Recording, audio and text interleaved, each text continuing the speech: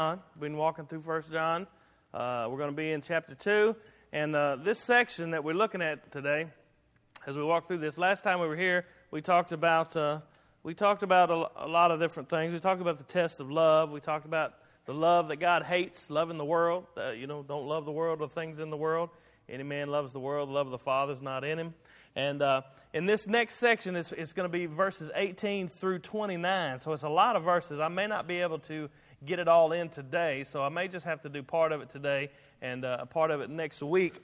But it's really important, and it's the structure that John does, that John writes these verses, it's kind of difficult. He goes kind of back and forth, so I'm just going to read the whole section. But before I read it, let me just give you the points as to what he's going to say. And so that way you'll kind of know where we're coming from. He's going to tell us three things today. He's going to tell us, I may just get to the first one today because there's a lot in it, but over the next 2 Sundays, I hope, unless the Lord impresses on me to preach something else, I'm hoping we're going to get to look at this text from 18 to 29. He's going to tell us three things. He's going to identify for us these people he calls the Antichrists.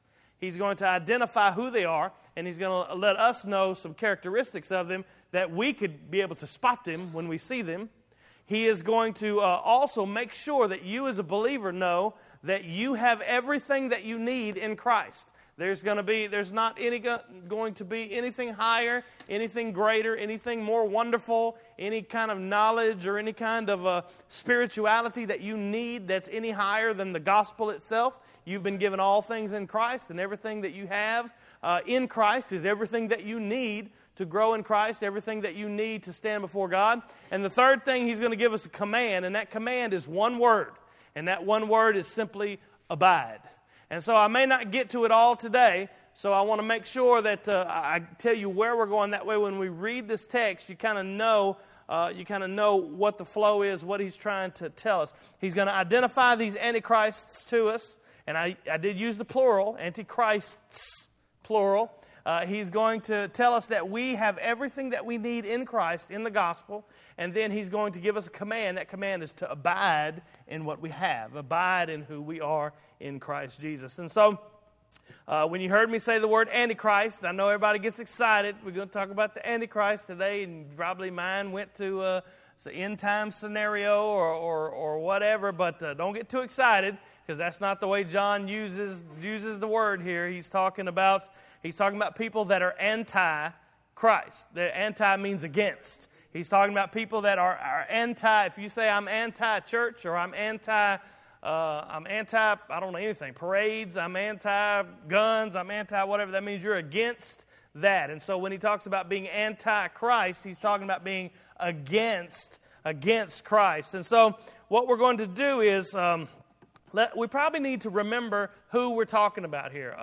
There were men that had come into the church that John is writing to in these letters, and they were teaching things. They were saying, we're the true Christians. All you guys, you got a good start on the thing. You guys are going, Jesus and the gospel, they're the baby steps. And so you guys got a good start at this thing, but really we're the higher teacher. We have the better knowledge. We have the higher spirituality. You need to follow us if you want to get to that deeper level with God. You want to get that deeper knowledge of God, that deeper walk with God. If you want to reach the higher level of spirituality, you need to come follow us. And the whole purpose of the book of 1 John is saying, no, that's not true. You have everything that you need in the gospel, and he's going to give us tests that assure us that we are right with God. And so these believers in these churches were thinking like, well, that's not what we received, these new teachers that are coming in, these new believers. And so who do we listen to? Are we the true Christians because we follow Christ and we have the gospel? Or do we go off with these other guys who've left and made their own thing and have their own spirituality and have this higher teaching that they call the true teaching of God? John is giving them the assurance that you are the children of God and he gives tests of doctrine, tests of obedience, if you obey his commands, if you follow his commands, and the test of loving the brethren. And so that's the whole precept behind the book of 1 John. He's going to continue that as we read. So I'm going to read this whole section. It's verses 18 through 29. And I want you to keep those 3 points in mind. He's going to tell us who the Antichrists are. He's going to tell us that we have everything that we need in the gospel. And he's going to give us a command that's to abide in what we have. So let me just read this whole thing, and then I'm going to take it apart and go one point at a time. It says, verse 18, little children, it is the last time. And as you have heard, the Antichrist shall come. Even now, even as John was writing, there are there many antichrists, whereby we know that it's the last time. He says, they went out from us, but they were not of us. For if they had been of us, they would have no doubt have continued with us. But they went out that they might be manifest that they were not all of us. But you have an unction from the Holy One, and you know all things. I have not written unto you because you know not the truth, but because you know it, and that no lie is of the truth. Who is a liar but he that denieth that Jesus is the Christ? He is the Antichrist that denies the Father and the Son. Whosoever denieth the Son, the same hath not the Father. But he that acknowledgeth the Son hath the Father also. Let that therefore abide in you, which you have heard from the beginning. If that which you have heard from the beginning shall remain in you, you also shall continue in the Son and the Father. And this is the promise. He's promised us even eternal life. These things have I written unto you concerning them that seduce you. But the anointing which you have received of him abideth in you, and you need not that any man teach you, but as the same anointing teaches you of all things, and is truth, and is no lie, and even as it hath taught you, you shall abide in him. And now, little children, abide in him, that when he shall appear, we may have confidence and not be ashamed before his coming. If you know that he's righteous, you know that everyone that doeth righteousness is born of him. Now, just reading through that section, it's kind of easy to get lost because John bounces kind of back and forth between those points that I told you. He bounces back and forth between identifying who these people he's calling the Antichrists are. He bounces back and forth between telling you you have everything that you need in the gospel and there's nothing more that you have to go and seek after. And then he bounces back and forth 2 or 3 times in that section. He tells us to abide. Abide in the gospel. Abide in what you have from the beginning. Abide in Christ. Abide in him. And abide in the Father and the Son. And so those are the 3 things that he's going to talk to us about. I'm going to pull my phone out just so I know what time it is. I don't make sure I don't go over. So these things, let me just start with the first one. He's going to identify who these antichrists are. They're people that are against Christ. He says in verse 18, he says, little children, it's the last time. Now, don't get all bent out of shape. There's a lot of people that think about this the wrong way. John wrote this 2,000 years ago, and he said it was the last time. It doesn't mean that John was expecting the world to end in the next few days as he was writing. The New Testament writers often use the words the last days, the last times, as the time between the resurrection and the second coming of Christ. And what that means is he's saying this is the last era of God's revelation to you. He's revealed himself in Christ, and that's all he's got to say. That doesn't mean God's not going to speak to you or anything like that. What I'm saying is there's never going to be another prophet to bring something new to you. There's never going to be another person who says, you know what, I got a new word. I'm going to add a book. I'm going to add it to, it's going to be Revelation 23, and I'm going to write it out because God told me. There's never going to be anything new. It's all said and done. Jesus said it's finished when he died on the cross. And so when John says it's the last time, it's the last hour, what he means is that Jesus Christ is the fulfillment of all the revelation. The only thing we're waiting on now is the return of Christ and the consummation of all things. There's never going to be another prophet in the sense that there were in the Old Testament where there's something new that's not in the Bible that we need to hear as a church, as the church all over the world needs to hear, that we need to write down and add to what Scripture says. It's never going to be anything like that because God has fulfilled His Word. And so the other New Testament writers use it the same way. I think in 1 Corinthians chapter 1, I wrote them down, but I don't have them with me. Let me flip over. You just stay right there. Don't go nowhere. 1 Corinthians chapter 1. No, that's not it. Anyway. Here they are. Duh.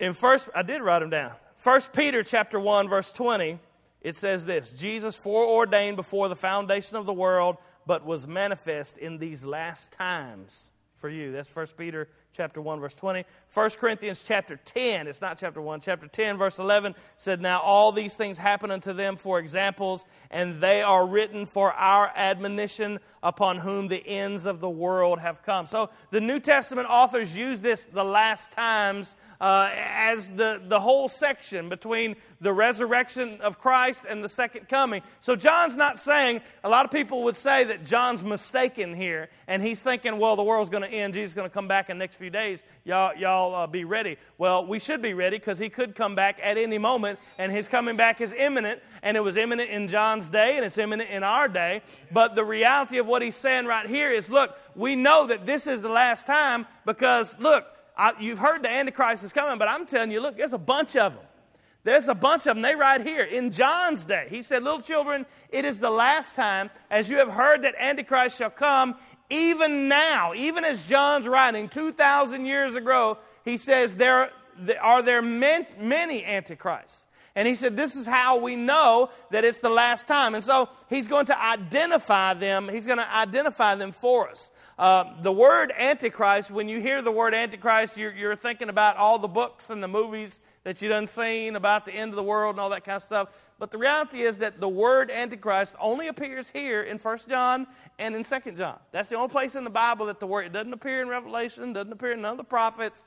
This is the only place that it appears. And so he says, you need to know that right now there are many. And he's going to identify them for us. Now, if there were many in John's day, I can assure you there are many today as well. There are many, and they are anti-Christ. They are anti-church. They are anti-gospel. They are anti-God's people. They're anti. So we need to know who they are. Now, remember this. He's not talking about some pagans out there, some atheists out there who are railing against the church. That's always going to happen. It's always going to be. It's never going to end until Christ returns and his kingdom is consummated. It's going to be that way forever. He's not talking about them. He's talking about people from within the body. He's talking about people that are inside the visible church. They're not part of the church in that they're not saved, they're not born again, they're not part of Christ, but they're attending the meetings.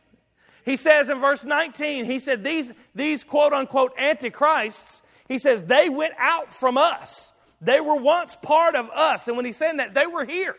They were right here with us. They were sitting right here. They were raising their hands when we sang the worship songs. They were listening when we were preaching. They were maybe trying to influence people. They were maybe teaching themselves. He said they went out from us, and he says, but they were not of us. They may have been here in the building. They may have been here with us. They may have been part of our fellowship meals, part of our feasts, part of our celebration, part of our worship service, but they were not of us. And he says, this is how I know that they were not of us. This is the proof. He says, if they had been of us, if they were of us, what would they have done? They would have remained. They would have continued with us. Now, that's not talking about they left this church, went to that church. They left this church and went over there to that church. What he's talking about is they left the fellowship of believers altogether. They left the fellowship of the saints. They left the fellowship, the body of Christ, fellowship with the local body of Christ. Now, more than likely, these people went off to do their own thing. They went off to do their own thing, teach their own stuff, have a higher spirituality, a higher level of whatever, and they were calling the believers saying, look, you need to come with us because we're the ones that have the real deep stuff. You guys are down there playing in the kiddie pool. This is what they would say. You're playing in the kiddie pool and splashing around in the shallow end, and you got Jesus and you got the gospel, and that's sweet, and that's a good place to start. But we got the deep stuff. We got the deep teaching of God. We got the higher level, the higher walk with God. And John is saying, no, they don't have anything. He's saying they went out from among us because they were not of us. He said, if they were of us, they would have continued. They would have remained. He says, but they went out, and this is the proof that they're not of us. They went out so that they might be made manifest that they were not all of us. He says, the way that I can tell you for absolute sure that they are not of us, that they are anti-Christ, that they are against God, against the gospel, is that they went out from among us. The us there is John. It's the church. It's the church invisible, the worldwide body of Christ. Everyone who's believed, all the people who've been born again by the Spirit of God, they went out from them. They went out from among us. You know, there's so many times we can look around, and it doesn't take much brain power to look around and think about people who've been here, who have been faithful for a time, who have been steadfast for a time, who have raised their hands during worship, who has set up tables, who have done all the things that look like they had it going on, that look like they had the gospel, but over a period of time, after a little while, the zeal goes away, and then they go away. Listen, the truth of a new heart, the truth of the new heart, the gospel-infused heart, the born-again believer, is that the evidence that you've been born again is that you will persevere. Is it going to be hard? Are there going to be times where it's tough? Are there going to be times where you say, you know what, I'm going to take my ball and go home and throw a fit? Of course. But you're going to say like Peter said to Jesus. Jesus said to Peter, he said, do you guys want to leave also? And Peter said, well, where am I going to go? There ain't nowhere I can go. You got the words of eternal life. The evidence that you are in Christ is that you remain. That you remain. That you continue with the body of believers. Now, there was one time I got in trouble. I didn't get in trouble, but a person told me, well, I just don't agree. I was at another church. This has been a while. I was preaching at this church. They were having, Monday, Tuesday, Wednesday, Thursday, whatever. And it was on a Wednesday night, and I was preaching there. And there was a young man, maybe 16, 15, whatever. I was told he got saved the night before. So, of course, I'm rejoicing with him. That's a wonderful thing. It's all good. And so he got saved the night before. And I was preaching about being steadfast. I was preaching about what the gospel does to your heart, about changing your heart, about the evidence that you've been born again. I don't know why I can't clear my throat today. And I told him from the deal, I was up in front of the congregation, and he and his father were sitting over on this left side. And I told him, and I said, you understand, son, I called his name, but you have been born again by the Spirit of God. That means God lives inside of you. That means you are a new creature. You have, all the riches of what God has to offer. There's no greater level. There's no higher spirituality. You have perfection with God, all that. I said, but 15 years from now, if you walk away from the faith, if you walk away from this walking with Christ, if you say, you know what, I did that for a while, forget that, I ain't worried about that anymore, that's not the way, I tried that, it didn't work, I did that when I was a kid. If you get 35, 40 years old and you say, you know what, I'm just not a part of that anymore, you need to understand that you didn't get saved last night. It's not the fact that you got saved and you just kind of, fell away, walked away, whatever. If you repudiate the gospel 20 years from now, 30 years from now, if you walk away and say, I'm not part of that anymore, you need to understand you didn't get saved tonight. Because those who come to Christ, they endure to the end. It's the ones who endure. Christ does not leave his sheep. He's a good shepherd. He's a good father. If you are a true believer and you say, you know what, I'm thinking about quitting this thing, the good shepherd's going to come find his sheep. The good father's going to come. He's going to discipline his children. And so one of the evidences that these people are anti is that they have gone out from among us. They've gone out, and in fact, it says the evidence that shows that what's manifest in them that they're not of us is the fact that they have gone out. It says they went out that they might be manifest, that they were not all of us. And so, the first thing that you can identify the antichrists who are in the world is that they refuse the fellowship of the believers. They refuse to invest themselves. They go out from among us. Now, it could be a lot of reasons why they do. More than likely, these folks were thinking, well, we've grown beyond that. Well, I don't need church to be a Christian. Well, I don't need believers. I don't need to be in fellowship with them. I don't need all that stuff. Me and Jesus got our own thing going. We got a higher thing. We got a real thing. You ever heard somebody say, well, I'm not religious, but I am spiritual? That's so stupid. Understand, the New Testament tells us specifically, there's no misinterpretation. There's no way to take it any other way. He says they went out from us because they were not of us. If they had been of us, what would they have done? They would have continued with us, because that's what people who are of us, who are of the gospel, do. They continue with us. He says, but they're going out made manifest that they're not of us. That's the proof. That's the evidence. They repudiate the fellowship of the saints. They repudiate the fellowship of believers. There's people here in this town that have forsaken the fellowship of the believers. It's not that they left this church to go to another church and serve over there. They left and they're not going anywhere. They're not fellowshipping with anybody. They're not doing anything. Thank you, Chelsea. Y'all give Chelsea a hand.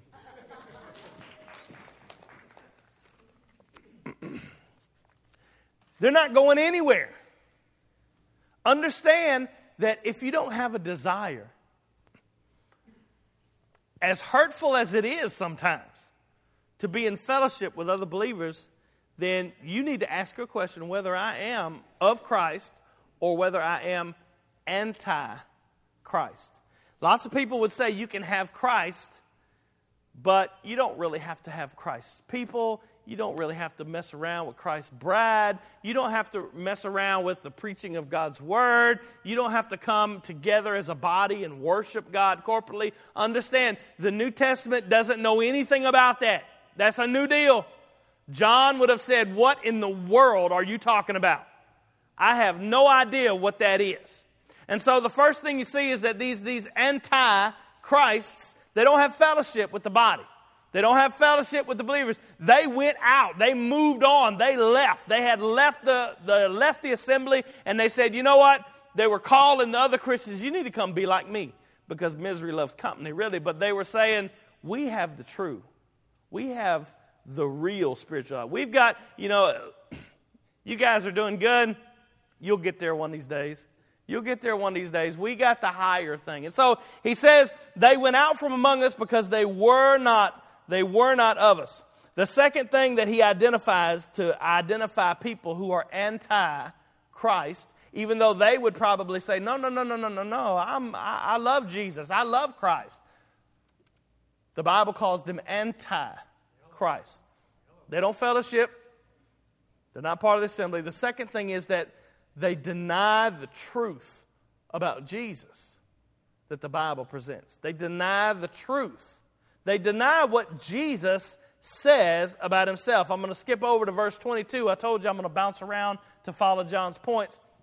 He says they deny what Jesus says about himself. They deny that he's a Christ. Verse 22 says, who is a liar but he that denieth that Jesus is the Christ? He's the Antichrist that denieth the Father and the Son. There's two things that he says. He denies that Jesus is the Christ. Now, unless you understand where John is coming from, talking about writing 1 John, you might think that these are the Jewish guys that just deny that Jesus is the Messiah and all that. But these were people that were part of the assembly. You remember what we just read? They were once of us, but they went out now. They're gone now.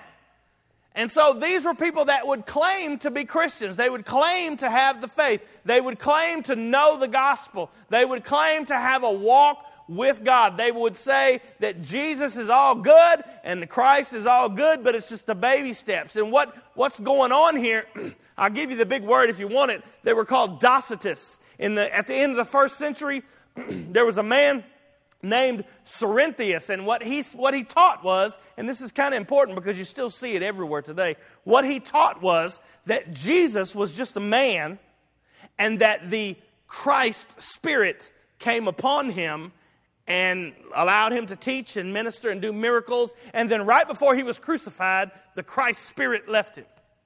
Now, that's kind of weird. You probably never heard anybody on the street say anything like that. but you still see it all over the place. People like Oprah, people like New Age philosophy, that's what they believe. All of us have a spark of the divine in us. We just need to tap into it. We need to tap in and follow our heart. We need to. We have everything we need is inside of us, and we have a. They probably wouldn't put it this way, but we have a Christ spirit in all of us. And Jesus really wasn't the way. He was showing us the way. He was a good example of the way that we should live and how we should model our lives. And of course, he was a good example of how we should live. But that's not why he came. That was not the main reason. He came to die for our sins. They were saying that, you know what, Jesus was just a man. But this Christ, the Messiah, was the Spirit of God that kind of just fell on Jesus. And John's saying, no. He says God himself became a man. And Jesus was both God and he was both man. He was 100% God. He was 100% man. And if he had not been fully man, he could not have died for our sins. He could not have represented us on the cross. If he had not been fully God, then he could not die for our sins because he wouldn't have been worthy. He had to be divine. He had to be God. He had to be perfect in order to die for our sins, to be worthy sacrifice. But he also had to be man in order to represent us on the cross and die for our sins. He didn't come as man and angel in order to die for the sins of the angels that fell. He came as God and man. They deny that Jesus is the Christ. They deny that he's the Lord. They deny that he is God in human flesh. They deny the incarnation. They deny that he came and took on flesh, lived as a real man. He suffered as a real man. He was hungry as a real man. He experienced pain as a real man. And when he was beaten and when he was crucified, he felt everything that you would feel if the same happened to you. He was a real man and he was God in human flesh. The Jews that were in the Gospels, they understood full well what Jesus meant. When Jesus said, Caiaphas said, "Are you him? Are you the Messiah? Are you the Christ?" Christ and Messiah are the same word. He said, "Are you the Messiah?" Jesus said, "I am. And you're going to see the Son of Man seated on the clouds of heaven, coming on the clouds of heaven, seated by the throne of power." And what did the Jews do? They tore their clothes and said, "This guy's blaspheming. He's making himself equal to God."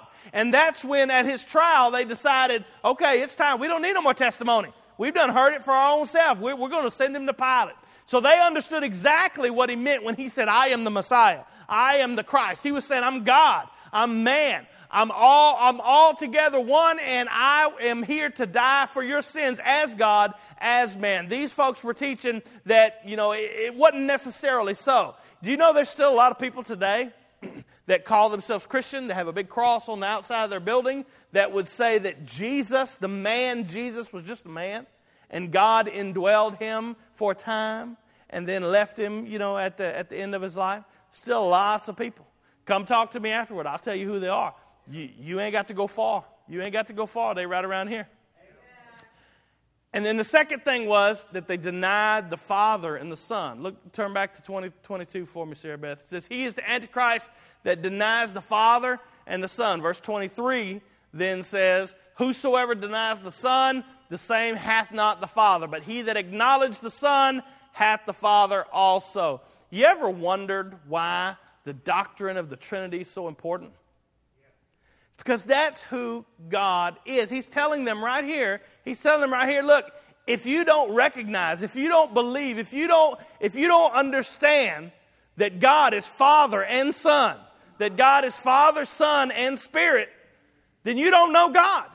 He's saying if you don't have the Son, you don't have the Father. That's not really a new teaching for you guys. I know we know that it says that in the Gospels as well. But it says you can't say that I have a relationship with God and repudiate Jesus Christ.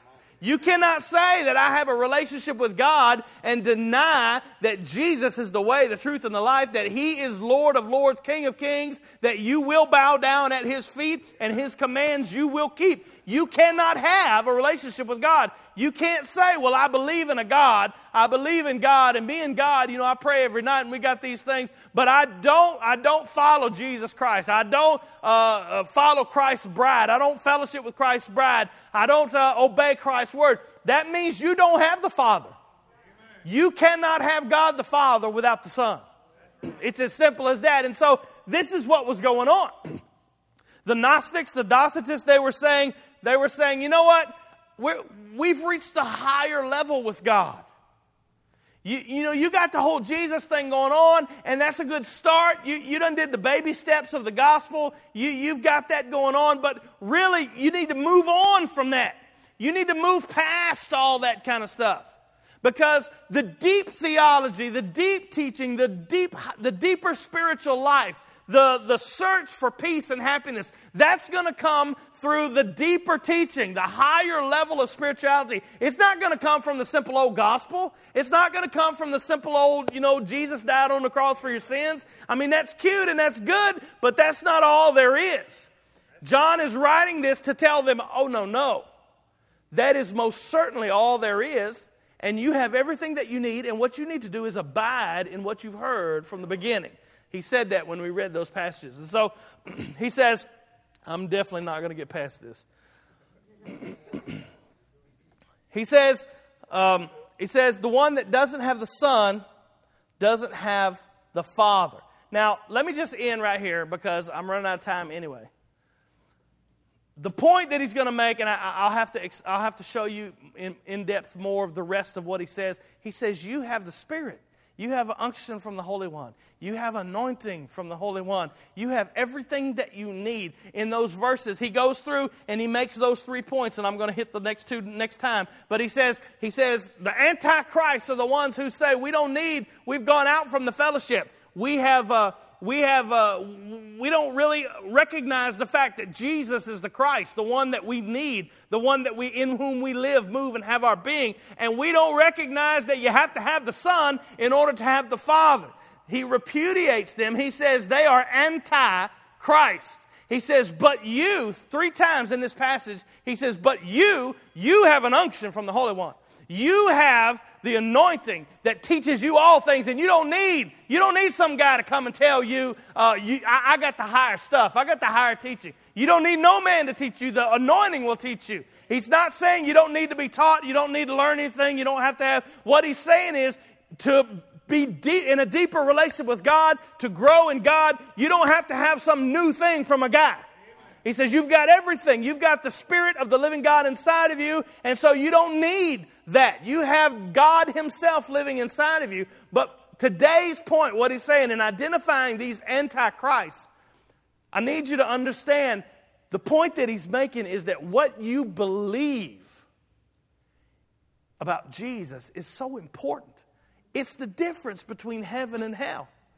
Do you see what he's talking? He's identifying these antichrists by what they believe about who Christ is. It's easy for us today, especially in the days that we live in, to say, you got your thing and I got my thing, and, if you want to believe that, it's fine, and we don't have to worry about it. When it comes to Jesus and the gospel, that's not true. Now, we can disagree about the end times, and we can disagree about, what color the church walls should be and all. That's fine. We'll do that in love. But when it comes to who Jesus is, when it comes to what it means to be saved, when it comes to what it means to have a relationship with God, there can be no disagreement. There's them and there's us, and that's all there is. There's no such thing as riding the fence. There's no such thing as teetering on who Jesus is and what he's done for us in our hearts, and what he's done for us on the cross, and what the effect of that is. The effect of what Jesus did for us on the cross is that he made us righteous with God. End of discussion. There's nothing higher to find. There's nothing deeper. You're going to grow in the gospel. You're going to grow in the grace and knowledge of the Lord Jesus Christ. But you don't need anything new. You don't need anything deeper, anything higher. You don't need some teacher to come in and tell you a secret that nobody's ever heard of for 2,000 years in order for you to find fulfillment in your life in Christ. You have the gospel. You have the Spirit of God. You have the unction from the Holy One. You have the anointing that teaches you all things. You have everything that you need in the simple gospel of Jesus Christ. You have it. It's your possession. You are seen as perfect in Christ. There's no higher level than perfect. And so what he's saying is, listen, the thing that we get from this, the thing that you should take away, since I wasn't able to get to the second two, I'll do them next week for sure. What you believe about Christ is so important. You know, I could stand up here, being that I'm a man, I'm flesh, I'm a sinner just like you, I could stand up here and I could tell you a bunch of stuff that ain't true, and I could make it sound true. I could make it sound true, and I could probably deceive you. I mean, I could probably do that. But you have the Spirit of God inside of you, and you have the Word of God in your lap. And so it is your responsibility to make sure that you understand rightly about who Jesus is and about what the gospel is and about the effect of the gospel in your life. You understand? Because I guarantee you, when I get to talking fast and when I get to rattling stuff off, you heard me mispronounce some words today, I might say something stupid. Matter of fact, I'm known for saying some stupid things. What you believe, you have to believe the truth about Christ. Amen. That's what he's saying here. He says the one who denies that Jesus is Christ, he's the Antichrist. The one who denies the Father and the Son, he's the Antichrist. And so John is making a specific point here, and it's a point that we have seen in 1 John already. Remember, there's 3 tests throughout the book of 1 John. Do you believe the truth about Christ? That's number 1. That's a test, whether you know that you are in the faith or not. Number 2, do you follow after the commandments of Christ? He says the one who says that he knows that he loves Christ and doesn't keep his commands, he's a liar. Amen. And the third one is, do you love the brethren? Those are the 3 tests. So here you get another picture of that first test. The one, do you believe the truth about Christ? Now, if you're saying, well, I'm not sure. I mean, Jason's told me that this is what this means and this is... Jason's not going to be an authority when you stand before God. You better crack the binding of that word that God has given you. You better pray with the Spirit that is inside of you, and the anointing will teach you all things. You don't need anything else. Not saying you won't grow, not saying you don't need to be taught, discipled, all those things. But what he's saying is, there's nothing new that you need to find. If you're wandering around like one of these people and you're saying, well, I know I've been saved, but I just don't have no joy and I don't have no peace and I need to find the deeper teaching that's going. You're on a wild goose chase. Because the only thing that you have, the only thing that brings the fruit of the Spirit, that's love, peace, joy, patience, kindness, is the gospel of Christ, the Spirit of Jesus living inside of you. That's the only thing that there is. And so when you step away from that cross in order to find the deeper thing that's going to fulfill your life, you're stepping away from the fulfillment itself. You're stepping away from everything that God has given you. And that's what he's saying here. That's what he's saying. He's saying, look, these are anti. So understand. Today, it's just as big a problem today as it was way back when John wrote. There are people who are Christ's, and there are people who are anti-Christ. And there's nothing in between. Now, think about that for a minute. There are people that are Christ's, and there are people that are anti. And there's absolutely nothing in between. You are either 100% perfect in Jesus, or you are zero. There's absolutely nothing. There's no middle ground. There's no riding the fence. There's no I'm better than I used to be. If you're growing in Christ, practically you are better than you used to be, but that really doesn't make any difference when you stand before God. You're either going to be absolutely righteous and one of Christ's people, or you're going to be absolutely wicked and you're just going to say, depart from me, I never knew you. And so you are either Christ's or you are anti-Christ, against Christ. And the thing that he says here is these people were trying to get the believers, the real believers, the people who were Christ, to come over to their side. And they were wooing them. He says it in look, one more verse. Look at verse 26. The reason why he's saying this. He says, these things I have written to you concerning them that do what? Seduce you. They're trying to get them to come on. Come on, you come on over with me. It's not going to be that bad. You're taking all that stuff too serious. We've got, this is what I believe is the real meaning of life, the purpose of life, the reason why we're here. This is what it means to be happy. This is what it means to have purpose. Blah, blah, blah, blah, blah. I write these things to you concerning those that seduce you. It says if a person doesn't have fellowship with a body of believers, mark them off. Antichrist. Red flag. You ain't got nothing to teach me. Sorry. I don't listen to your counsel. You may know. Look, I know people that know the Bible backwards and forwards, Jack. They could probably quote verses to you in reverse. They know it so well. You don't have fellowship with a local body, you ain't got nothing to teach me. Anti. If you don't have no fellowship with no local body anywhere, mark them off. You ain't got nothing to teach me. It says, the one who denies that Jesus is Lord and Christ, the one who denies that God came in flesh, mark them off. I don't care what you got. You ain't got nothing to teach me. Antichrist. The one who denies. Now, it's a big one. The Father and the Son. I can also point you to many denominations all around this area that deny the Trinity, deny the Father, Son, Holy Spirit. Mark them off. You ain't got nothing to teach me. Antichrist. You deny Father, Son, Holy Spirit, save it. I don't want to hear it. Mark them off. Understand today that you are either 100% Christ's and you have everything you need for life and godliness, or you are anti-Christ.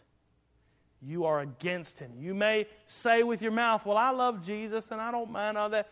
But your heart, your life, your thinking, everything about you is anti-Christ. And when you stand before Him, He's going to say, what in the world do you think? What do you think you're doing here? I don't know you. I've never known you.